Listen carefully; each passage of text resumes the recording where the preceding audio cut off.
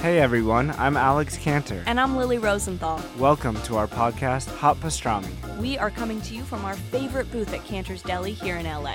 We're going to invite some of our friends to join us for a chat over some matzo ball soup and pastrami sandwiches. So join us for new episodes of Hot Pastrami every week on Apple Podcasts, Spotify, YouTube, or wherever you listen to podcasts. See you soon. Bye.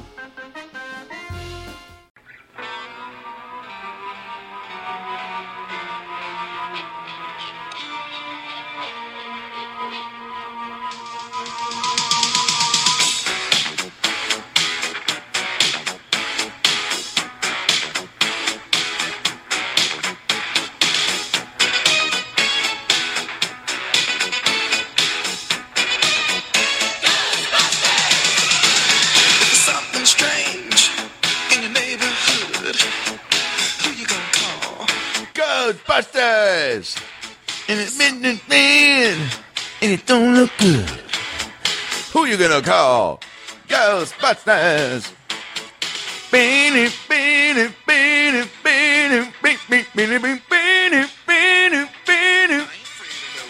Hell yeah, Ray Parker Jr., who I met at the premiere last night. Welcome to the About Last Night podcast. My name is Adam Ray. Ghostbusters. It's coming out this weekend, baby. July 15th. Went to the premiere last night. Movie is incredible. Duh. So good, man. Story's great. The four ladies in the leads crushed it. Everybody crushed it. The casting was great. Hemsworth was hilarious. Cameos were great. I got some good FaceTime in my scene. The Slimer stuff was dope. Movie's great. Premiere was so fun, too. Got to see my buddy Beck Bennett, of course, former guest of the ALN podcast, SNL cast member, and Trojan alum. You know, we went to college together. Last thing we did at SC, we were playing drunk Irish dads in a play, and then we were on the red carpet for the premiere. It was pretty rad. Met Dan Aykroyd for a minute. That was awesome. I was like, dude, huge fan. Best of John Belushi is one of the first things I ever saw, and you were a big part of that. And I was like, I was lead singer in the rock concert scene in Slimer. He's like, oh, great, yeah, you're always great, yeah, fantastic, yeah. How'd you like the movie? I was like, oh, it was great. He goes, it was great, right? So fun. I go, you going to the party? He goes, yeah, maybe. I go, okay, cool, I'll see you later. He was so cool. He was wearing his sunglasses outside. What a cool fucking guy. Yeah, it was great. Met Ray Parker Jr., who, of course, sang that original theme, and he said he'll come on the podcast, so that'll be cool. Party was great. It's just a great night, you know? It's at the Man's Chinese Theater on Hollywood Boulevard, which I've seen so many premieres at. It was cool to finally be at one, you know? And, of course, the man behind Ghostbusters, who rebooted the franchise, co-wrote it with Katie Dippold, who wrote The Heat, and directed The Heat, directed Spy, directed Bridesmaids, and directed the Ghostbusters reboot. Talking about the one and only former ALN guest and now returning for a second appearance, Mr. Paul Feig, baby. Paul Feig, yeah, in the house. We went to Sony for this one and recorded Paul a few weeks before he had to turn in a final cut of the film. It was amazing. Paul is just such a great podcaster because he's just so articulate in the way he talks, so passionate about movie making and the projects he's involved with, and he gave us a real great insight, a very candid look into the making of this movie. The pressures he faced in rebooting such a beloved franchise, working with the special effects. He'd never done a movie with this amount of effects before. You know, as soon as they wrapped in September, those guys started jamming on the effects all the way up until like a week before the movie, and it paid off because they're incredible. He also shares how I got the role of Slimer, and his love for Legos, the cool toys that have come from this Ghostbusters experience, what he learned throughout the whole process. It's just a great conversation. Paul's the man. We had a lot of laughs in this one, and it's great that he made time for us with all the press he's been doing. So enjoy this episode with the one and only Paul Feig, and follow Paul on Twitter at Paul Feig. Tweet at him. Let him know how much you love the movie. He's poured a lot of blood, sweat, and tears into this one, and it's great. And he deserves all the success and credit in the world. Follow me on Twitter at Adam Ray Comedy. Follow Brad at Funny Brad. Follow the podcast at ALN Podcast. at ALN Podcast on Instagram. I'm at AdamRay33. Brad is Brad Williams Comic. Go see Brad Williams on tour this weekend in Columbus, Ohio, July 14th through the 17th at the Funny Bone in Columbus, Ohio. Get your tickets at funnybone.com. And then, of course, Brad will be in Montreal at the Montreal Comedy Festival, July 20th through the 30th. He's got a bunch of shows out there. Check your local listings. Go see Brad Williams in Montreal. I, of course, am in town for a while. Doing Mad TV. We're shooting. It's going. It's intense. It's hilarious. It's a lot of fun, a lot of work. We premiere July 26th on the CW, so set your DVRs now. July 26th, CW Mad TV, every Tuesday at 9 p.m. But I'm in town. AdamRayTV.com for all my local tour dates. Laugh Factory Improv Comedy Store, headlining the Hollywood Improv on July 30th. That's a Saturday night, 8 p.m. Get your tickets at AdamRayTV.com. Saturday, July 30th, Hollywood Improv. Come see me do an hour. Going to have Amir K on the show, Adam Devine. It's going to be a fun night. And, of course, TheStoryMerchandise.com for all your ALN merch. Hats, shirts, mugs, posters. Bring them to the shows. We'll sign them, take a picture, and help us support the pod. Of course, 5-star ratings on iTunes and comments are encouraged. Go to iTunes right now before the episode begins. Type in About Last Night. Click the 5th star and leave a comment on the iTunes page. Helps us climb the charts. And I think that's it. Now that we got the tour dates out of the way, those are the Twitter handles. That's the merch info. That's the Mad TV info. Ghostbusters premieres this Saturday, July 15th. Go see the movie. Go support film, support comedy, and support the co-writer-director of Ghostbusters. Returning to the About Last Night podcast for a brand new episode with the one and only Paul Feig. Well, the weekend's over, so it's time to chat about it. Got a midget and a Jew, so why don't you sit down and listen to our dope podcast during lunch, dinner, or breakfast. Brad Williams and Adam Ray are here for you any time of the day, so come on and treat yourself right. It's About Last Night. I'll be a Hollywood landmark, Paul. Go see the Man's Chinese Theater. Yeah. Brad Williams' giant head. Sure. On the billboard, I could just imagine the TMZ trucks, just like. And on your right, we have the Brad Williams billboard. The second dwarf to appear on the billboard. Yes, Dinklage was obviously first. He was first to do everything. Yeah, no, but he's not funny.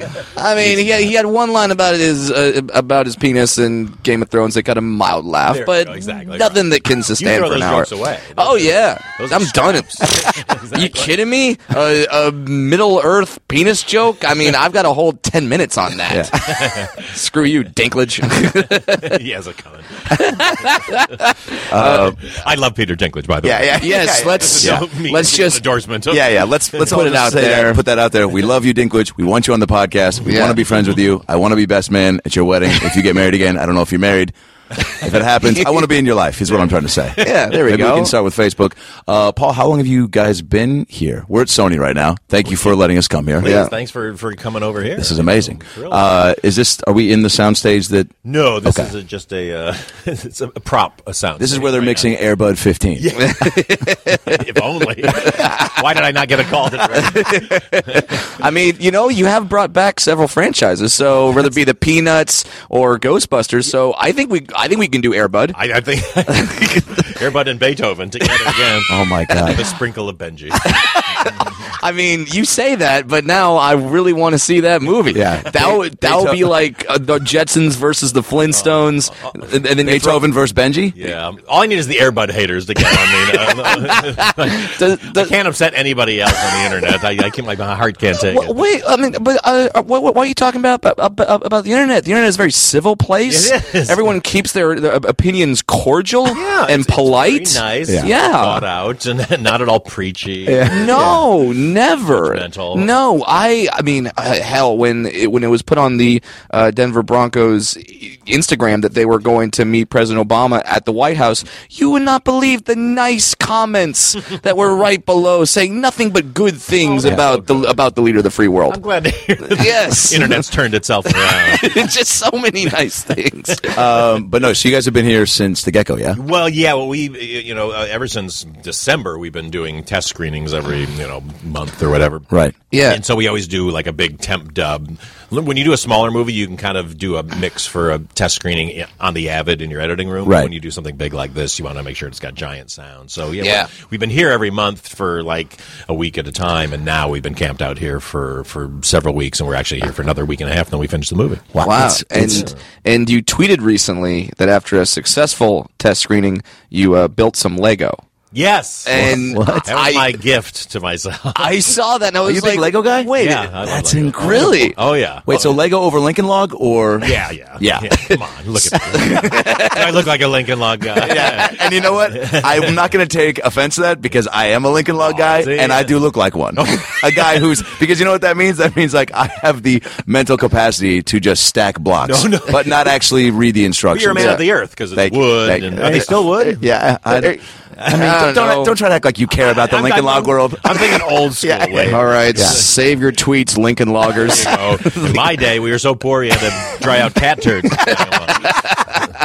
Yeah. So what did you build then? I ended up building the Parisian restaurant because I also have the slave one, Boba Fett's ship. But I thought I actually want to save that for opening weekend. there you go. Towards that, exactly. Wow. See, like it's like some Hollywood people, they have like a chocolate cake. It could be because they've been dieting. They're like, all right, as soon as I'm done with this, I'm messing you up. Yes. You have a stack of Lego. I do, and they're my treat because they eat up so much time to build a full kit. Yeah. It's time I should be. Has more this been productive. a lifelong thing for you? When I was a kid, I was way into them, and then I got away from it for a long time. But then I just kind of got obsessed with the kits. Yeah. I built models my entire childhood. I loved anything where there's instructions and you can make something. Yeah. So you got laid a lot. Oh yeah. That's what you're trying to say is Model. The ladies who are into model making. Forget So you- about it. And now I recently found out a fact that I had no idea about, and maybe you as a lifelong Lego fanatic, you know this. I found out there's no plural for Lego. It's not Legos. It's never Legos. Oh, see, I did not. Unless it's Legos, my egos. Yeah, That's- unless it's multiple egos. Yeah. There you go. I don't know how you dissect that sentence, dangling waffle participle. But anyway, yeah, it's never plural. It's just like, yes, that's a box of Lego. Oh, well, that seems Nice. wrong. I do not cotton to this. There you go. Let's take this down. Will you do Legos? Because I know you enjoyed the nice glass of wine. Will you do a Lego? Because to me that would seem like to have a nice glass and put it together. Do you have to be sober? No, actually, sobriety is probably a hindrance when you're making. Yeah. Your creativity is. But there is nothing sadder than the sight of a grown 53-year-old man sitting on the floor of his walk-in closet building Legos with a glass of wine sitting next to him. Sadder or the cover of Vanity Fair? Yeah, you say sad. I say the American dream. I don't know what you're talking about. right. I mean, so it's like you go down to Legoland in San Diego and just be like, I'm home. I know. No, I have not been there yet. Oh, my I think I God. would probably lose my mind. That's got to be on the next, Yeah. maybe post Ghostbusters vacay. Yeah. You know? I mean, if you could do a press tour, maybe from Legoland, like, Legoland? yeah, Or maybe we go and we dress Brad up like a Lego. Ooh, that's an option. And I can just walk in and be like, lines? Yeah. I'm Mr. Lego. Well, that's why we'd have you dress up so that we could get front of the line acts. We'll dress it like the Monopoly millionaire. You should walk in with a top hat. There are so many costumes I want to buy for Brad, and I don't know if that's weird. No, I mean, and as long as we're going monocles, we can go the full monocle set. We can go Mr. Yeah. Peanut. You know, we just do that whole. You just do the whole 9 yards. I mean, Brad is like the Stay Puft Marshmallow Man. Mini version would also be something I would be into. I mean, you know, is there a sequel, Son of Stay Puft Marshmallow Man? Why not? There wasn't a Stay Puft Marshmallow Man until somebody wrote it. So Yeah. there's no reason why that one can't happen. So you said you're about a week away from Week and a half having to from lock finishing it? our final mix. Yeah, It's incredible. Yeah, it's really cool. cool. I've never done a movie that's this effects driven. And Yeah. so we're still like effect shots will be coming in. Actually, I think a few will come in while I'm off doing the international press tour. That Wow. I'll be checking from distant lands. I remember speaking to who's the man who's maybe the main effects guy. I can't remember. Oh, his Pete first- Travers. Yes. Yeah. And talking to him when we were shooting in Boston, and he was just telling me about the ghost that was going to be attacking me and all that, and he was. I think I was like, oh, how did you get into effects, and what else have you done? He mentioned Lord of the Rings and Matrix and Guardians, and I was like, cool. Anything good or anything like worth going to see? I think so. And non art house films. Yeah. And he mentioned how it was like a giant team and how they were going to be working up until the release, and I was just like, that's a world I can't wrap my brain around, and I don't know if you. This being your first movie to deal with it, was it all new for you too? Yeah, it was a learning curve for me because. I'm a slave to test screenings. Yeah. That's what I love to do. We're all stand-ups. Yeah. That's how, you work out your act. And so normally I can just show a movie and get a really good gauge, but this we were having to show stuff with like previs, so it was like the audience was suddenly watching like a cartoon of what would be happening. And now that tennis ball is a terrifying ghost. Exactly. So just picture that. Yeah, just all green screens everywhere. It's amazing we got the good scores that we did because you go like, wow, people just don't quite.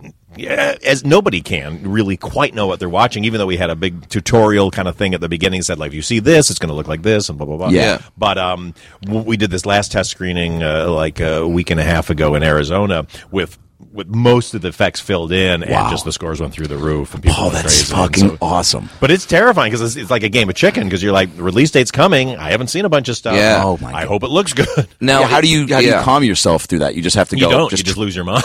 Oh, okay, good. I've been in a white hot panic for last year. Well, because this is something that you, unlike your other movies where you're writing, producing, editing, directing, like you don't really have control over this. Like you can't get in there and say like, you know what, I'm just going to do this part myself. See, that's exactly it, and it's very weird. You really have to give yourself over. The good thing you realize is there's hugely talented people working on it, but and they keep us updated on. We'll see iterations of it, and you give notes. But it's until it's done, it's not done, and it's just that terror. And you like, can't if it comes in wrong, and there's no time to change it. How do you? Do you have to just?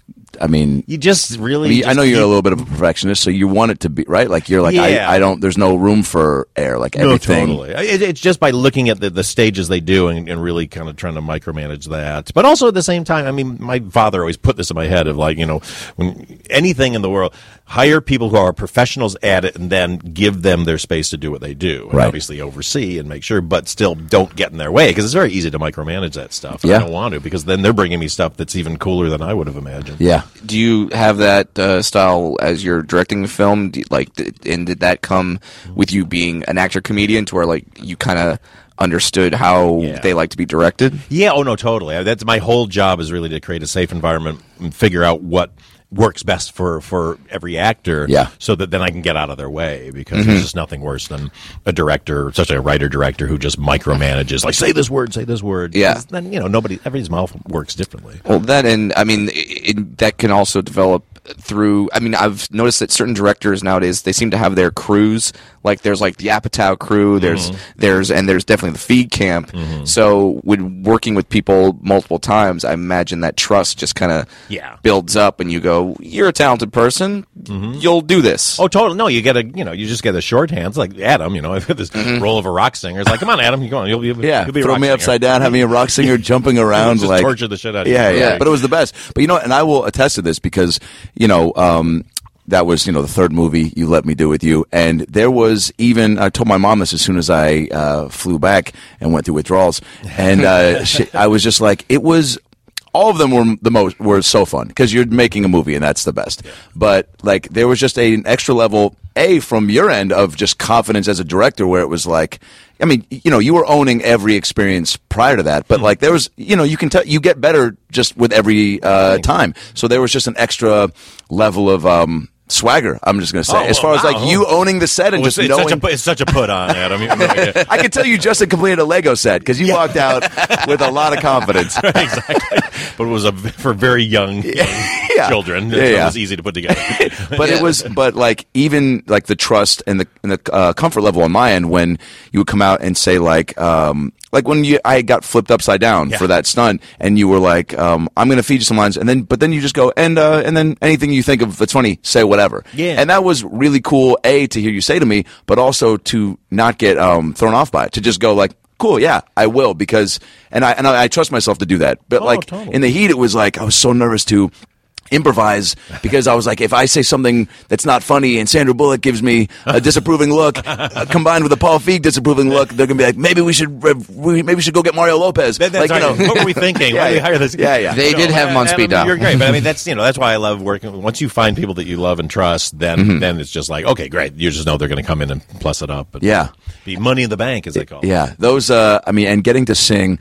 I don't know if people. People have seen in the trailer, which is incredible. Yeah. That shot of the concert. Yeah.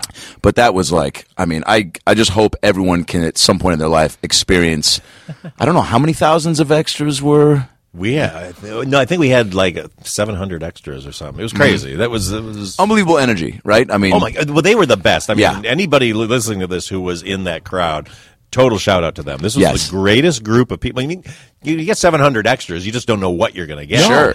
And everybody was so committed to it, and they looked great, and they were into it. they wanted to be there. They loved the movie. They were just like.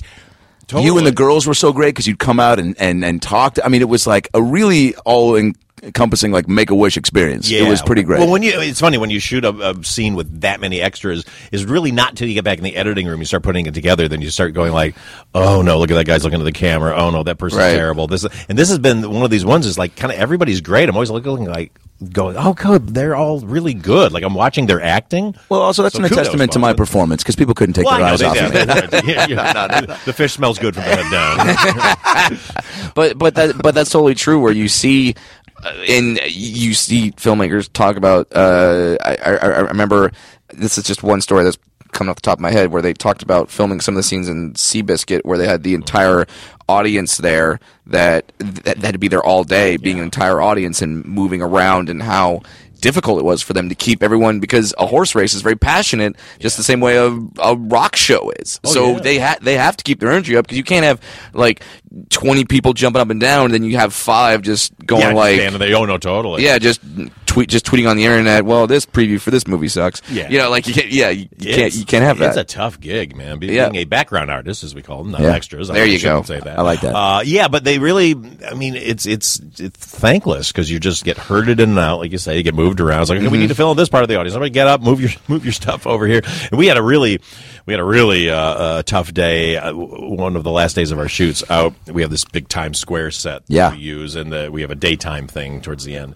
And we had all these guys dressed as National Guard and cops and full heavy gear, and it was one of the hottest days I've ever experienced outside. And these poor guys, I mean, they just had to be out there in the sun, and felt terrible. But they pulled it together. That's awesome. Did you feel like, I mean, the time I was there, it just felt like a very, and obviously I use a lot of your same crew and to shoot and just be a part of the whole thing. So that's the familiarity for you there is comfortable, right? You guys, it was how long of a shoot from? It was like 75-day shoot, so it was over 3 months. Wow. Which is the longest shoot I've ever done. The longest shoot I did before that was probably 55 days. And so it's kind of a marathon run. And the effects and everything, I mean, this was, with the effects element, did that make just like the prep and every day just that much more? Yeah. I guess I'm curious, like going in, like how much added pressure did you maybe put on yourself? Well, I'm definitely, you can't help it, especially with something that garnered this much attention before we even. What was announced? Oh my God, I know. I mean, we were just writing the script, and suddenly everybody was focused on it. Yeah. No, you definitely bring a level of nervousness to it, but at the same time, you have to force yourself to not think about that, because then if you treat it any differently than anything else you do, you'll lose that energy of what makes your thing unique. Right, and fun. You're where you are because you're good at this job. Yeah. Not, and there's a thing they see on ESPN whenever like they have fans telling an NFL coach what to do. It's always, well, if you listen to the fans, pretty soon you'll be sitting with them. Yeah. And that's the hard part about the internet, because I do love social media, and I'm a big Twitter addict. You're great all on that. And I really, tried hard, especially for the first year, even though a lot of angry tweets and mean things were coming in, I've always had this rule that I don't block people. Wow, but good for you. I know, but Did you violate it? I finally have violated it. The last 3 months, I have to say, now it's the greatest feeling in the world. To block some isn't it, asshole though? who just is hammering me for a year and a half. Yes, I've just started blocking people over the last 2 years. Yeah. And wow, is it a powerful thing? It's just the greatest because you go like, I believe it was the wisdom of Pitbull, believe it or not.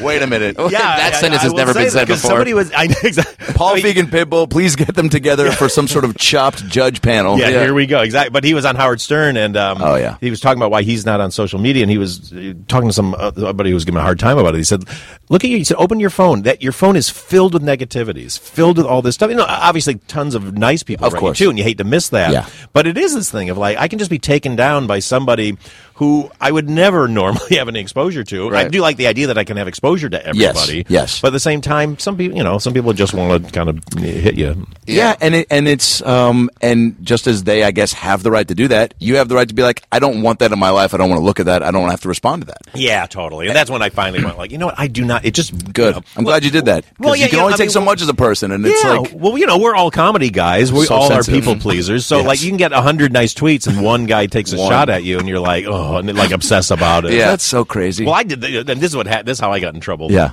because I was really good all through production. Yeah.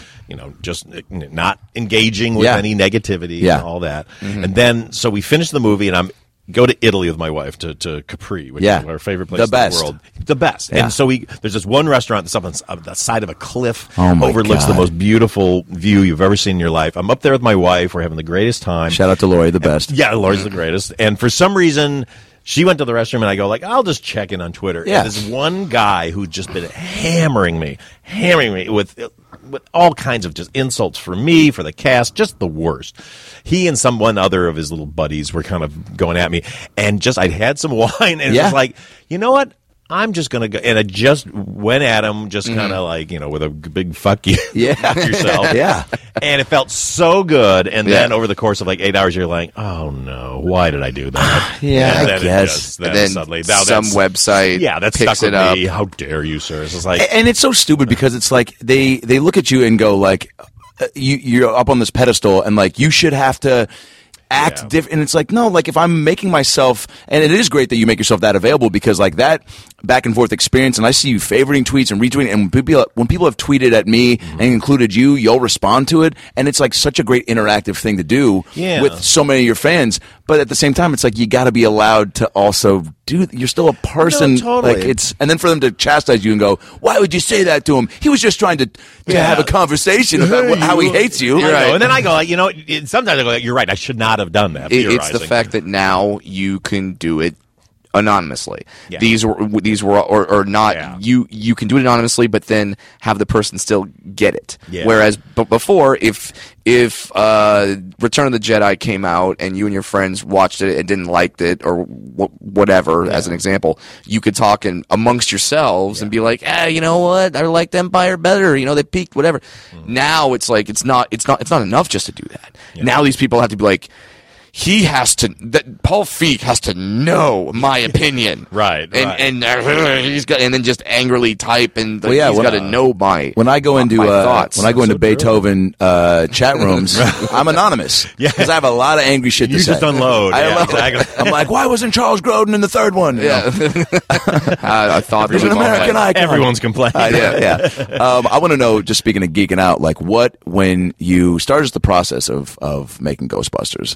I remember when I showed up and saw Melissa in the outfit, and then I think maybe I saw the car or just I think it was the emblem on the outfit, and like I got chills seeing that, and that was incredible. So I mean, I'm sure you had so many of those moments, but like early on, what was something? And now the car is on the Sony lot, right? I mean, that's, the Ecto One's out there, the new Ecto One. It's incredible. It was cool. I mean, I'm a big hardware geek, so that was one of the things I was excited about doing this project when it first was brought to me. Can you talk about that too? How did that even? Did they? Yeah, it was. I had been contacted a couple of times about there were sequel scripts that were out there, and Ivan had called me about it, and Amy Pascal, very kind, but it just I couldn't kind of figure my way into it personally because there had been rumors for almost 10 years. Even at least, more than that about stuff in development, and I know there was like a fourth like Ghostbusters with the original cast that was at set to go at one point, and then there was even pulled out, or like it was they couldn't get Bill, and then Harold passed, and so so there was these versions that were floating around that were really well written, but it would just always like. A new team comes on, and the former Ghostbusters kind of give them their equipment, and it's like I don't know if I wanted to just see a world in which a new team is just kind of given stuff, right? Versus it's been so long, it'd be kind of fun to see a whole new team and get a new origin story for it. Yeah, so that's how you felt like you could connect yourself to it. Yeah, exactly. And I know a lot of people, people have issues with that, and and that's a valid point. Some people are just not happy it's a reboot, and I completely understand that. I just know it was brought to me. It was going to get made by somebody, and thought this is the way in. So it's the way in I took, and they were all about it. Accepted. Yeah. They. I mean, this is when Amy was running the studio still, and when I said, well, if I could do it with all the funny women I know, because I know all these funny people. I said that I have some creativity for, and if we can reboot it and do it as an origin story, and she called me back immediately, said like, let's do it. And then I mean, I'm sure you had ideas cast-wise right away, but I mean, is that something too where every movie, because you make a list, right? Yeah, you make a list, but Katie and Katie Dippold, who wrote the script with, and I both since we're going to start it over again, we really wanted to figure out what would be the best characters for this, and so weirdly we didn't cast it in our head. Gotcha. Because we just wanted to go like, what were the 4 different characters who could complement each other in here? Wrote it, and then once we had the first draft done, then I started like mixing and matching different. I had my big list and I had all these pictures. I never auditioned anybody for it. I had a couple of meetings. Yeah, wow. I met with Kate McKinnon, but I knew her from before. Really? Because I auditioned 54 times, and I told that was part of the process. That's just for fun. Every time you ain't taping the camera, Adam, I hate to tell you this. Wait, now, is that normal for the writing process? Because I know usually, like in the stuff I've written, having people in mind helps to maybe flesh out a character. Yeah, normally I'll do that, but it was just weirdly, Katie and I both just kind of. I like that. Yeah, it helped because then it took me like 2 months to really figure out who I wanted to put in it. Yeah. And it was the biggest thing was just that I had to get 4 people with very different comedic energies. Right. But I know I've done this long enough to kind of know who I think could mix and match well, and it's kind of dangerous to do it that way, but everybody's so professional that I hire that I sure would I mean that, and you look at Bridesmaids, like how many characters was that everyone had their own personality, their own distinct characteristics and things that they brought to the storyline and the plot. So this isn't a new endeavor for you. No. And that to me is the most fun part. I mean, they would say, casting's like 90% of the job, and it really is. I mean, once you get the right cast, then it's just about me making sure I don't let them down and make sure that I film them correctly and put them at their best. Yeah. Does Allison Jones, the great Allison Jones, yes. Does she step in and at least because I'm sure so many, but I'm sure just because your head is filled with so much stuff that there might be people that you just, out of sight, out of mind. So does she kind of send you hey, here's some people to think about? Or, definitely. You will definitely sometimes just go like, I'm not sure, give me some ideas for this. Right. But the good thing is now I've done enough and know so many good people that it's really fun to just go like, oh, you know what, let's just, Jesse Henderson, my producing partner, I was always like, oh, who'd be fun to put in this role? And so that's really kind of fun. That's so fun. For me. Yeah. And you've gotten to the point now where now when you call someone, they don't go, who? Some do. You don't have those moments anymore. Most of the time, people are going to. No, it's really they're going to take your calls now. It's really nice to be able to get people to do stuff. The cast is insane. I mean, I have a printout of like my call sheet from that day, which is like just bonkers. Yeah. But I mean, I've just heard and I don't know what we can speak to, but at least allude to the fact that the amount of cameos and just people, it's pretty fantastic. Yeah, it's fun. I mean, the whole thing's about really establishing this new group and letting them shine, but since it's it's a remake or a reboot of something that came before, you also want to put Easter eggs and little gifts for people throughout. You have to figure out where to put them, because if you put it too early, you don't allow the new cast to kind of get their stronghold. Right, What right, you want right. is the audience gets so into it they kind of forget about everything else, and then it's like, oh, and here's a thing, and here's a thing. And Yeah. so it's really fun, like in these test screenings, when our cameos and little moments like that do come up, people are like, oh, and they dude, that's gotta be- applaud. Yeah, oh, what a it's cool really moment. fun. It's Yeah. really fun. And hearing the music in the trailers. First of all, the one with the piano, and I think it was the first trailer that was Yeah, released. with that slow piano. Incredible. Yeah, wasn't that great? And then, was that Teddy? No, that was actually. Let me just shout out to Teddy Shapiro. Teddy who's doing Shapiro, the most yeah. amazing, Killing it. score for this movie you've ever heard in your life. He's going to come on too. Oh my God, podcast. Teddy's yeah. the greatest, the man, the greatest. Yeah. But no, that was actually the one of the ad agencies that was kind of working on these trailers. Provided that music and that that more orchestral da da da. Yeah. Yeah. and all that. They came up with that, and I was just first time we heard that, I cheered up because it's just like that's so awesome. I would never have thought to do Oh, that. Yeah, and one thing I love about the music and that I've heard so far in the previews is it's a little scarier. Like there's a little hauntingness to it. It's not so much like the '80s synthesizers and kind of Yeah. like there's definitely like a ghoulish factor of Yeah, we really wanted a big score for this and kind of a gothic feel to it. And Teddy embraced that. I mean, we've got everything on this soundtrack. He went to this church in downtown LA that has the second biggest pipe organ either in the US or in the world. What? And recorded that for some part of the score. We had a choir singing Latin. I mean, it's crazy. This Wow. score is bananas. And was there an effort to make it? I heard you in one interview say that like you wanted to make this a little scarier. Yeah, definitely. I definitely wanted to make it scary. As scary as the first one was, with maybe a little bit extra. I didn't want to make something that was so terrifying. Sure. You can scare. Yeah, you want to make The Ring with Yeah, Melissa McCarthy exactly. where she's walking backwards or something like that. Not that thing. But I just wanted to feel real. My comedy, I always just want it to feel real. Even if it's in an absurd world or something crazy. If people are treating it real and the things they're seeing feel real, but still fun. Tonally, it's a very interesting line to walk because you want it to look fun and to be fun, but you just want it to have enough where you're kind of like, oh, you're a little nervous and occasionally make you jump. If we can. The ghosts in the previews look. Like facially too. Like it seems like there's personality to them. Well, I mean, it was really important to me to do as much as I could practically, and so a lot of the ghosts are cast. They're actual actors who I've worked with before, Oh, who we shit. put into these costumes.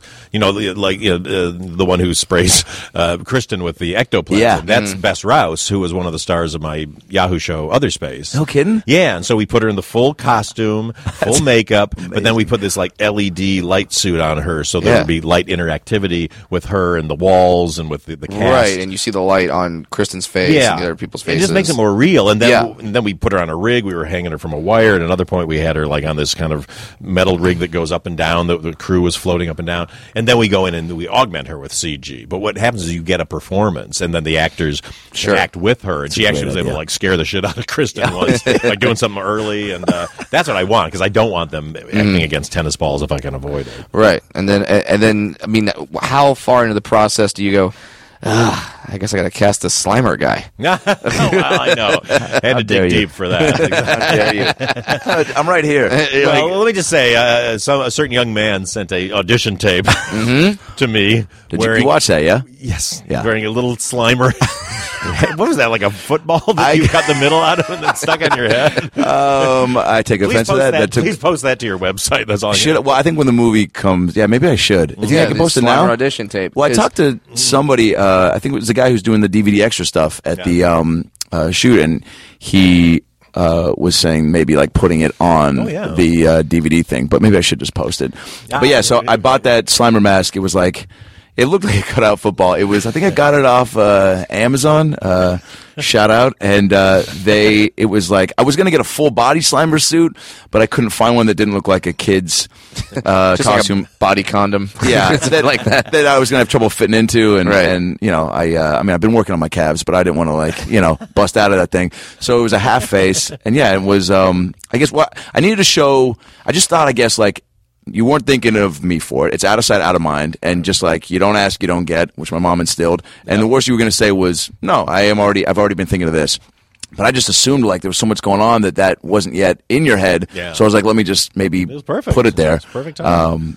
and it was pretty silly, I guess. But the voice was Ray good is enough. The voice of Slimer. So Man, there you go. That was incredible. Well, that was such a surprise because I went to go do ADR, and I thought I was doing it for my scene, and then I opened the binder and it said Slimer, and I'll be honest, I got a little hard. Excellent. Oh, very good. Yeah. I thought I felt a disturbance in the force in that room.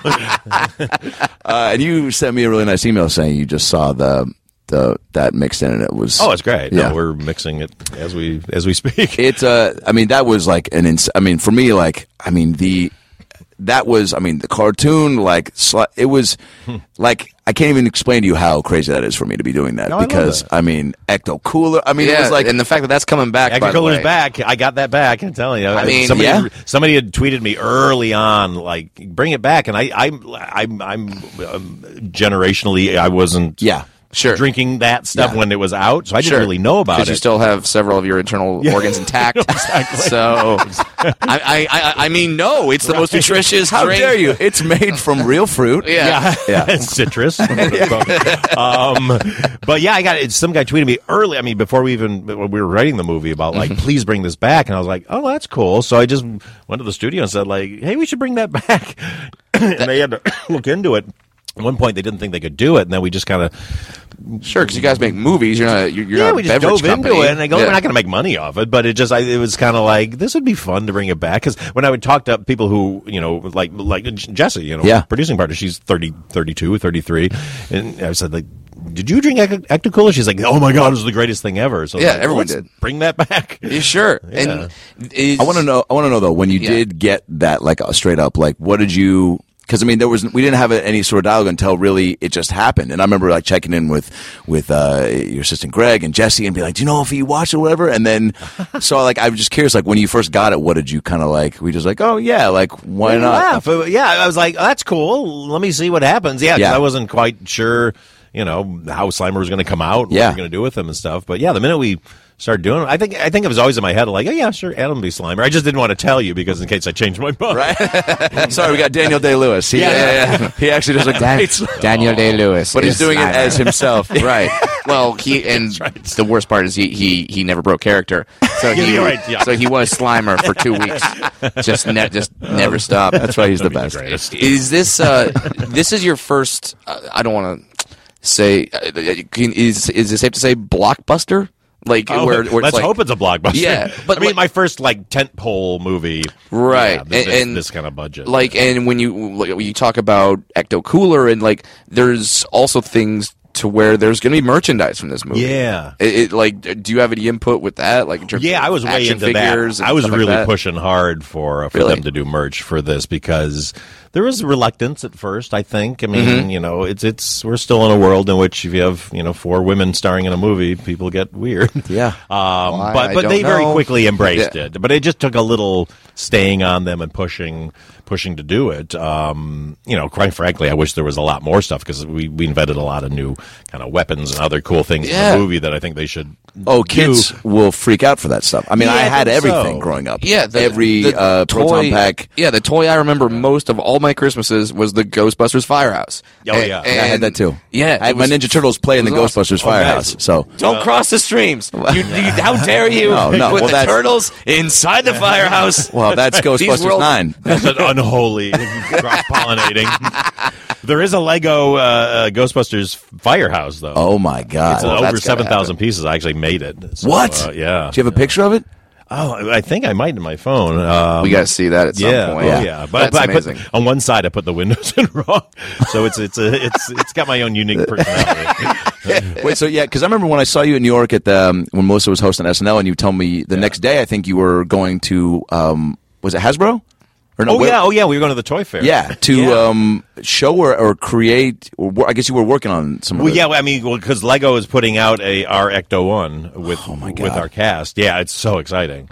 So I went there to kind of visit them and then Yeah. look around at some other stuff. And I mean, I love toys and Sure. collectibles and all And that stuff. It's also such a big part of the like huge it part of geek it enhances culture. the the geek culture, but just like I mean, it's why McDonald's like crushed it for so long. With I remember like growing up in the movies and where they would have a tiny little toy just from the movie was like a huge deal. Oh, totally. And I completely forgot about the diabetes I was going to be getting from the burger because I got this tiny little gray toy. You watch it down with your Echo controller.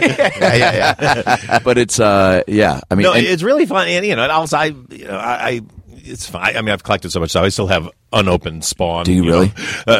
Figurines up in my attic, but That's amazing. now it's kind of like I always force myself just to open things up because you go, you can collect, but also that stuff's worth a lot because back in the day of Star Wars figurines, nobody thought they were collected, so they all tore it open. Right. So to have ones that aren't open, that's a big deal because they don't exist. Now everybody, nobody takes anything out of their packages. It's not Everyone worth buys anything. two. Everyone buys two of totally. everything. One stay in the package, Yeah. and then one that you play with or whatever. Then that brings the value down because now everyone has one. Yeah, exactly. But great. I think it's great to keep it collectible. It was really fun for me when the Ghostbusters figures came in. Yeah. Just open them up and take them out and like have them out. It's kind of cool if you've been into like collectibles and merchandise your whole life to have anything you're associated with actually have its own thing was pretty cool. now is that stuff already all available or will become? Yeah, it after the is. movie It's comes out in Okay. stores. Yeah, I saw it in Toys R Us the other day. That's amazing. Yeah, it's not a ton of it, but it's out there. We got to get a Paul Feig toy soon. Well, okay, With I can actually Detachable suits. Yeah, exactly. I can announce now. What? This is an exclusive. That Oh, my God. Funko has made a Paul Feig figure that will Shut be available online only because I Online don't think only. they want to make that many. Thank you so much. Congratulations. Very proud. Thank you. So I was thrilled because I'm a huge Funko fan. Instead of like Kung Fu grip, does it have like clip-on tie or like different? I'm leaning on an umbrella. It's very classy. It's very classy. Oh, that is insane. It's wild, right? Although it took Funko to make me realize my hair is gray because they sent me the thing. I go like, no, my hair's brown. The hair's gray, and they're like, no. It's like, oh, you're right. Okay. Well, No, there you're is rocking it. Yeah, Looks like it. there is that moment like when you sit down at a carnival to have the caricature artist draw you, and you're like, my forehead isn't that big. They're like, how dare you? Okay. well, I got news for you. That's right, really. I don't fly that tiny airplane. No, that's not me. Well, congrats. That's a Thanks, man. that's a huge moment. I was very, very thrilled with that. And apparently in the Lego Dimensions, there's going to be a Lego me somewhere way. on some level, some lower, Well- unfun level of the Lego Dimensions. No way, but you'll be a Lego. That's right. And so you can beat me up, I guess. Exactly. Never. That's amazing. This is I don't even know how to frame this question, so I'll just kind of come out. Paul, by the way, Just are you? dive in, Brad. Just dive in. By the way, Ask we're it. at 150. Could you do another 20 minutes? To go Yeah. to 210. Yep. Okay. You Yeah. bet. I love it. Thank you. Do you, with your stuff that you've done now with Bridesmaids and now with Ghostbusters, do you consider yourself a feminist? Well, I find it kind of obnoxious when guys call themselves feminists. I Right. don't know, for some reason, I don't know why. I'm a huge supporter of women, and I want the total equality for women, and I've driven by the idea, the dislike of how women have been portrayed in the media for so Sure. long. I mean, and Sarah Silverman complained about it forever, where it's like she was the funniest one on set, and she was always the snarky friend. Oh God, totally. I mean, Yeah. look, School of Rock, one of my favorite movies. Yeah. But like, remember the first time I saw it, I was like, "Oh, there's Sarah. This is gonna be so funny." It's like, "Oh my God, she's being so mean. Like, why is Sarah not being funny?" Yeah. And then it just kind of was that slow attrition of that of seeing The Hangover, another brilliant movie. But Yeah. there's Rachel Hare is one of the funniest people I know. So good. She's just mean, and it's like, well, this isn't fair. Because also my problem is then it all eats itself because guys see these movies where these roles for women are written where they're just a drag, and Yeah. so they go, "Oh, I want to see a movie starring women because they're just going to be all like that." It's like, well, no, Right. that's because somebody wrote her to be like that. She's not like that. If you give her a great role and the other funny women, then you would go in and you go like, "Oh my God, that's so funny." I mean, that's why it was really fun that guys who went to see Bridesmaids liked it so much. I saw it 5 times in the theater. Yeah. I mean, cool. like, Thanks. it was like, and it's so crazy that You like, bought Paul a new pocket square. Yeah, exactly. I'm gonna blow my nose in it. you're welcome. It just like, but to even have to change kind of like that perspective for people to like It's go, hard. oh wait, though, because I remember seeing it like, being just so like, what an amazing comedy, but then also like recognizing that like, trying to think like when have I seen a big cast of like a women comedy like where it's dominated by female, you know? I didn't even think about it until the end of the movie where I kind of walked out and was like, who was the male? John Hamm, but not really. Exactly. Was it Fantastic, Ben Falcone? Yeah. And I just kind of walked out going, and how great is that? I mean, that's the only point I want to get to where, you know, even the fact that we're always called the all-female Ghostbusters, you know, they don't call something the all-male. Yeah, you know, sure. Whatever, name the movie. And it's just, we still hang up on it, and I get it. It's just coming out of sort of the primordial ooze here, but we should be out of it by now. I think so. You would hope so. And I mean, it's still amazing to me when you see things like, I know in the comics, Thor is now a woman. Yeah. And some people just were up in arms about that. Just like, well, Thor's a dude. Yeah. No, Thor's a fictional character. Yeah. Like, Thor is not real. Wait, you what? could do.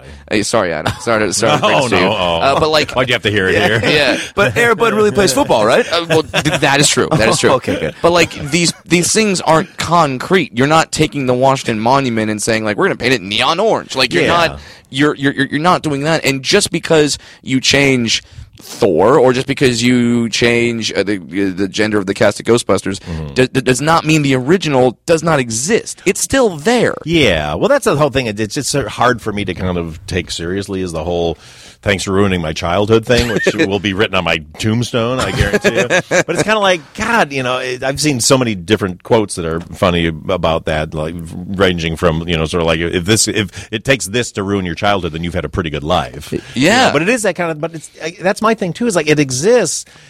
Honestly, is one of the reasons why I was almost kind of nervous to do like a straight sequel, because I feel that almost can pollute the stream more than like, oh, here's another thing over here. This is its own thing, and your thing's over there. Yep. And, you know. Yeah, it's its own separate entity that you could enjoy separately, and it doesn't erase the memory of if anything, this new Ghostbusters film will make people watch the new film and then also go back and watch the old film and probably appreciate that more. That's my hope too. You know, and honestly, you know, you get so kind of buried under the angry guys that are writing you constantly, but then, you know, I'll get pictures. You know, we were in production, like there was this one family of the De Silvas, I think they are, and suddenly there was this picture got posted of their daughter wearing they made the costume with the orange stripes, and her dad made her a replica of the proton pack that we have in the movie, and she just had this look on her face. She was tough and like confident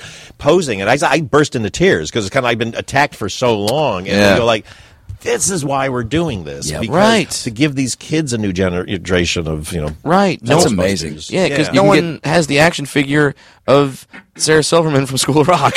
Like, no girl looks at that woman and goes like, yes, that embodies everything that I am. And I want kids, you know, boys and girls to watch this and go like, oh my God, they're so funny and they're so cool and they're tough and they're fighting and they're, you know. That's going to happen. And I'm glad that that's not lost on you to recognize that you are doing that for this movie. I mean, for all the comedic and cultural and just like amazingness that it's going to like bring and people are pumped for, like there is that deeper level of like, man, there's going to be like kids that get like film and TV does impact you, and you're going to get kids that are inspired and like, you know, like things like that picture or just seeing the toughness of girls in that role is going to like. Yeah, you know, the great thing is, you know, the generations coming up aren't hung up on this stuff. Yeah, you know? I mean, like the under 25s, you know, are kind of like, that's cool. Like they have that hang up, and so you know, you're getting hit. You know, in general, getting hit by so many guys in their 30s and 40s. And it's like, dudes, I get it. I know that this is, you know, it's a sacred ground, and I get that. But at the same time, don't pull all your toys in and hang on to them. Like share them with, you know, share them with younger kids. Yeah. And I think the trend is actually expanding. I mean, on Twitter a few days ago, someone made a mock-up movie poster of Gillian Anderson playing Jane Bond. Not James Bond, but Jane Bond. And it was trending. Really? And people started talking like, yeah, Gillian Anderson is Jane Bond. Yeah, why not? Why not? Totally. Like, and if that movie's made, it doesn't mean like I said before, it doesn't mean James Bond movies don't exist. Yeah. It just means, hey, here's a female that can kick ass, who's a spy. And that's the thing. We should just get to the point where you like, it's all based on merit. So you go like, oh, that person's great. That person's great. It's not like, oh, there's a woman in this part. Right. You know, that's what we got to push past. But it's going to take a while. You know? Now, speaking of poster, has that been like the Heat poster, which is still hanging in my apartment? It is like one of the dopest posters of all time. Well, the one that we had, that was the dude designs. Yeah. What is Mondo. it? It's the Mondo poster. Yeah. I mean, those are the greatest. Unbelievable. Oh my God, is that? I mean, there's been posters I think in theaters. Yeah, they're still fine tuning what the kind of the main poster is going to be. Yeah, it's stuff. All this stuff like posters and trailers, they're so hard to do because you're trying to crystallize something out of context. I mean, a poster is whatever. You just want it to be graphically dynamic and interesting. But like trailers, are all my movies have always had a hard time with trailers because it's just here's the challenge as a comedy filmmaker. Sure. This is what. Let's say here's two scenarios for you. One scenario is you are in a restaurant at a table with let's say 5 of your friends, 6 of your friends. You've known each other forever. You guys are laughing. You're having the greatest time. You're just cracking each other up. And telling stories. Brad's telling a story. You go, oh my God, so funny because Brad doesn't normally do that, and he did this, and you're laughing, have the greatest time, and it's the greatest night of your life.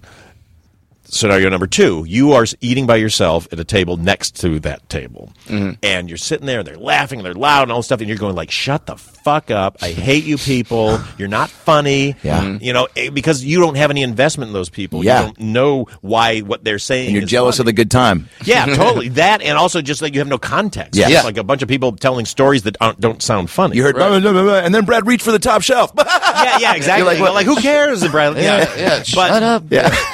So our goal as a film, I have to within as fast as I can, or 30 seconds, a minute, 2 minutes, 5 minutes, sit you at that table and make you know the stories of all those people. So then you go like, oh my God, it's so funny he said that. So funny he said that. Oh my God. And so when you're trying to do a trailer, all you can really do, or all the studio can do, is go, oh, well, these are the jokes that killed in the test screening.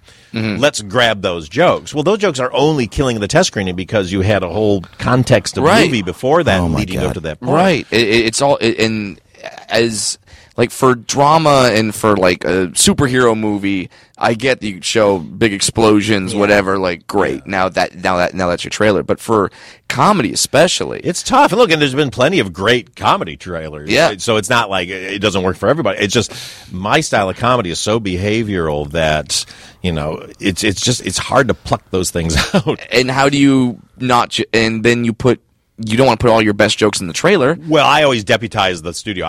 From day one when we start shooting, I send them every frame of anything I've shot, every take, and because I want them to find jokes because you can invent trailer jokes that I won't even put in the movie because they only work in the context of a trailer. Yeah.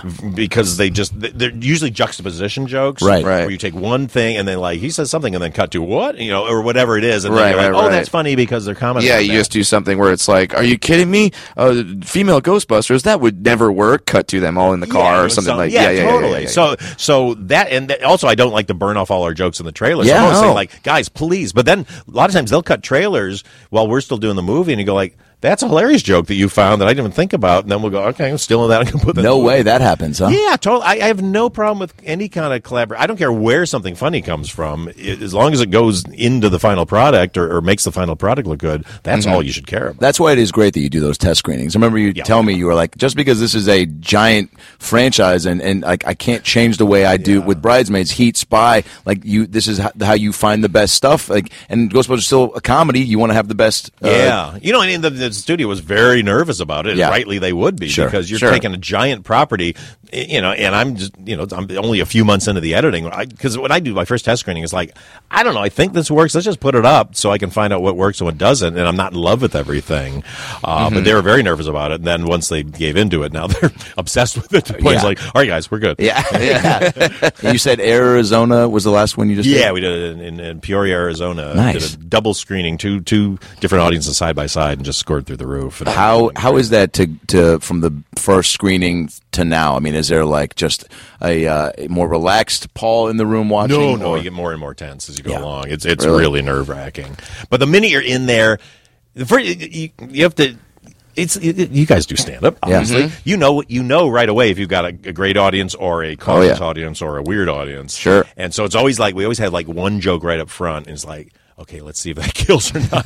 Like in Spy, it was always when Jude sneezes and shoots the guy. Yeah. If it got a giant roar, we're like, great, we Yeah. got a great audience. Sometimes they'd be like, and you're like, ooh, they're going to make us work for this. Yeah. Tough crowd. I mean, how much when you see those test screenings and you see them just go out like test through the roof and people coming out of it saying like, oh my God, and with a film that's not even complete yet, coming out having huge smiles on their faces, like how much are you just trying to go through Twitter, then be like, okay, troll. See, look, we're just talking. I know like you so want to. Movie. Well, the funny thing is, everybody who comes, they really put security. They do these, make them sign non-disclosure agreements. They literally take everybody's picture. They get all their info, and then they announce at the beginning, like, you are not allowed to tell anything. But then when it goes really well, I always want to I'd like to go up and go, but if you really like it, you can tell people.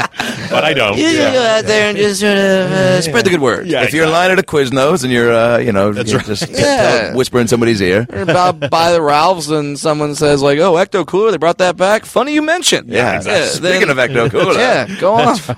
Go nuts. But the funny thing with a movie or anything is like there's always going to be people that don't like it. Yeah, so, sure. As I almost hate to kind of even talk about like great test screenings, but for me it's just kind of like it's just that relief of like, okay, good. I know with the majority of the audience it's going to work. Yeah. That's really all you care about. And I mean the fascinating thing with me is you have Heat, Bridesmaids, Spy, like 3 movies that were great successes with critics and audiences, and then you say, all right, now I'm going to do Ghostbusters, and some people go, well, that's never going to work. It's like, well, no, it's like, he just did all I know. that. Kind of give me the benefit of the doubt. Yeah, exactly. At least wait. You have like it's like when the New England Patriots say like, well, we're going to bring in this player. Everyone goes, that's a horrible decision. You're like, track record. Yeah. They've done it.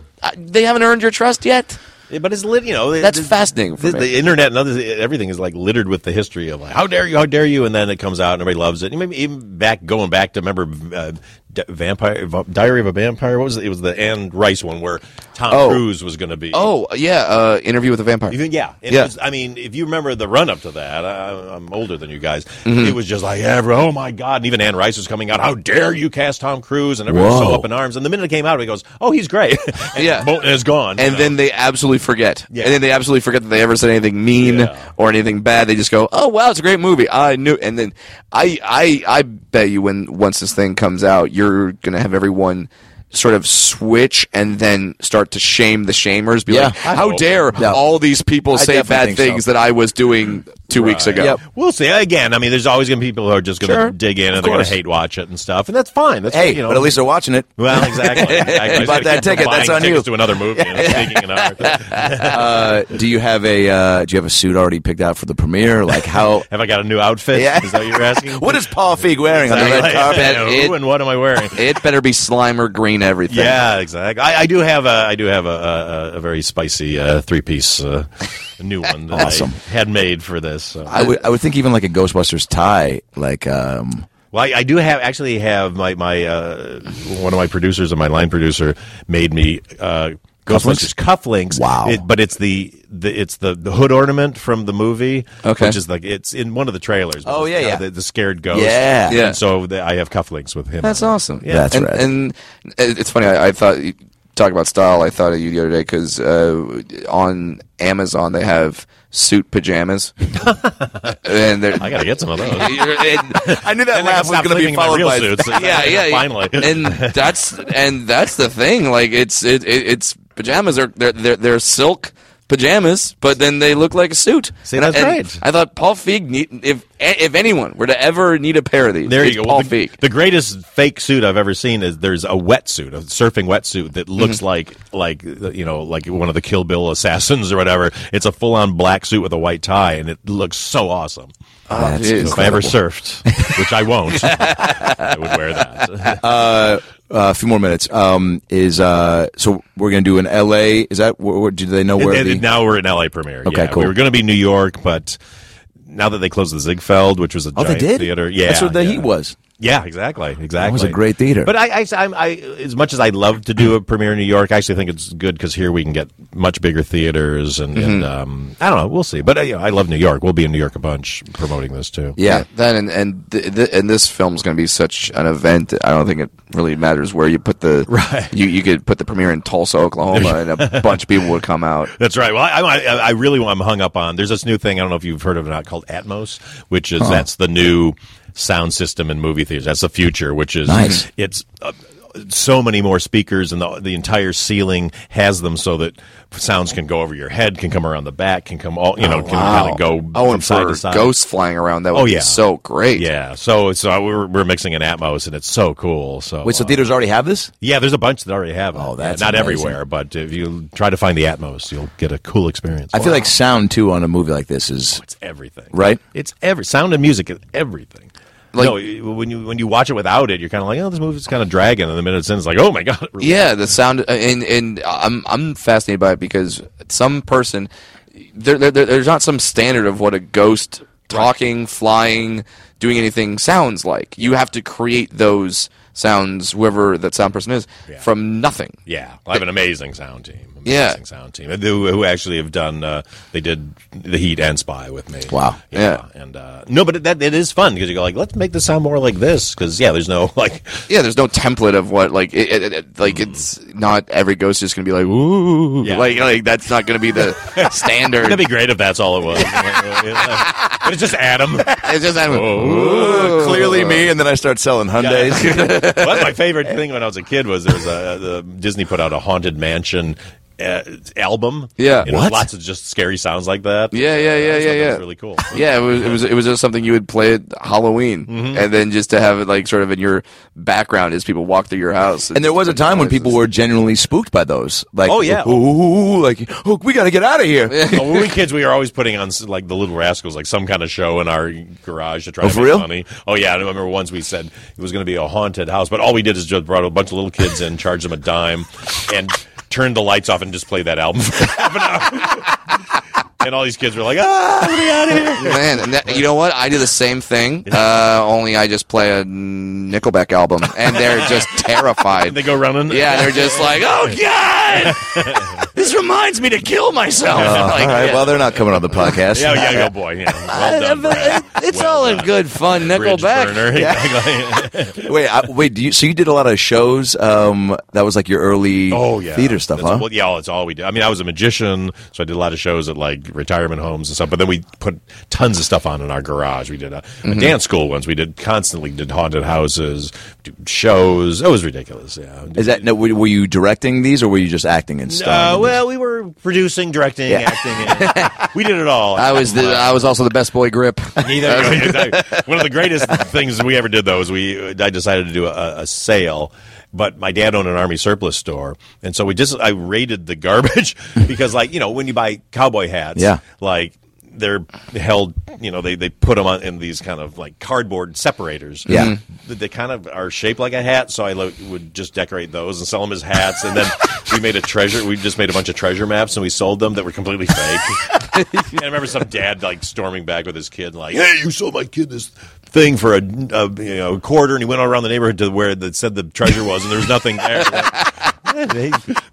Buyer beware. It was just a pile of shit. Did you know that shit was there? So the kid bought a treasure map from another kid in the neighborhood, and the dad came back. And you thought like, well, something's amiss. Yeah. We went looking for that treasure, and turns out wow. Okay. Yeah, how desperate was that dad? He was just like, "This is finally going to turn it around, a treasure map." So he was not only pissed that you duped his kid. That's hysterical. Give me that map. Yeah, this is he mine. Was the guy. Yeah, he was the guy from the fairy tale that's like, "Wait, you sold the cow for magic beans? Awesome." Well, that's how we bought our house. It turned out magic beans. Exactly, that's right. Magic beans. When we bought our house, some guy who I think he used to work in intelligence or something. The whole house was wired with weird wires and intercoms and stuff. But we were tearing up the carpet, and we found a safe that was mounted into the floor. Oh, shit. And we couldn't open it. It was like, what's in it? My God, it must have everything. So we went around and got somebody to open it, and there was nothing in it. So It's a terrible story. I'm so sure there'd either be like state secrets in it, or, sure. or gold Or bullion, Action Comics number 18, the Yeah, first appearance. I know, or the Honus first appearance of Wagner Superman. card or Yeah, something. exactly. We all Something want to like find, the treasure will, just like a map going for whatever. It's, it's never going to not be exciting. Well, this has been amazing. Oh my God! Thanks. Thank you for making time. Thank you for making the trek over. Oh, And, anytime. I love talking to you. So buddy. all female cast of Ghostbusters. All I'm saying is, when's the all dwarf cast of Hoosiers? Can we make that movie? You weren't supposed to announce it. Well, at least I have an idea for maybe a new trailer. Like if you really want to, it's Brad on a funky duck, shirtless, holding swords, which he owns, Yep. going. That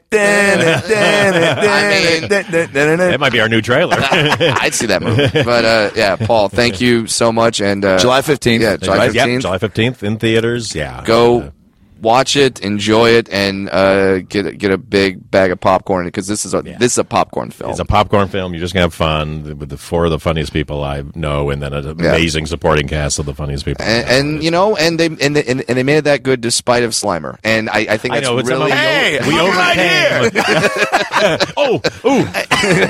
I sorry, I didn't see it. Thanks, Brad did those. Thanks, Paul. Thanks, you guys. Cheers. That's the show. Thanks for tuning in. We had laughs and stories. Now go listen to more episodes on iTunes or your phone. Subscribe and tell your family and everyone you know. But what should I tell them? Well, you can just tell them that Brad Williams and Adam Ray can help you get through the fucking day. Just follow us on Twitter at Funny Brad, and I'm at Adam Ray Comedy. This has been the About Last Night podcast. We'll be right back. Hey everybody, it's me, Tony Danza. Thanks for listening to the About Last Night podcast with Brad Williams and Adam Ray. Boy, they're a lot of fun, huh? Why don't you subscribe on iTunes to this fucking podcast, give them a 5-star rating so this midget and this Jew can feel good about themselves for a couple minutes.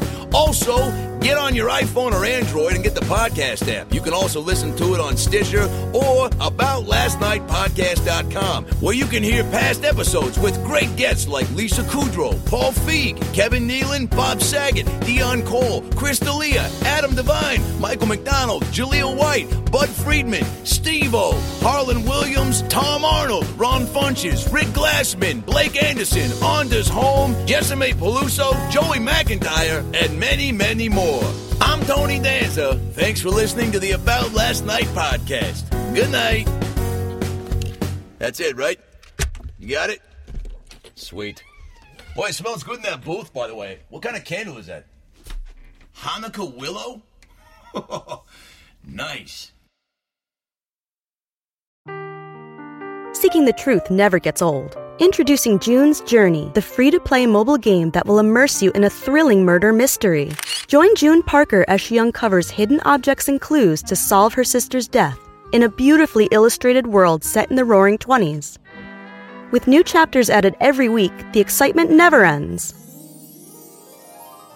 Download June's Journey now on your Android or iOS device, or play on PC through Facebook Games.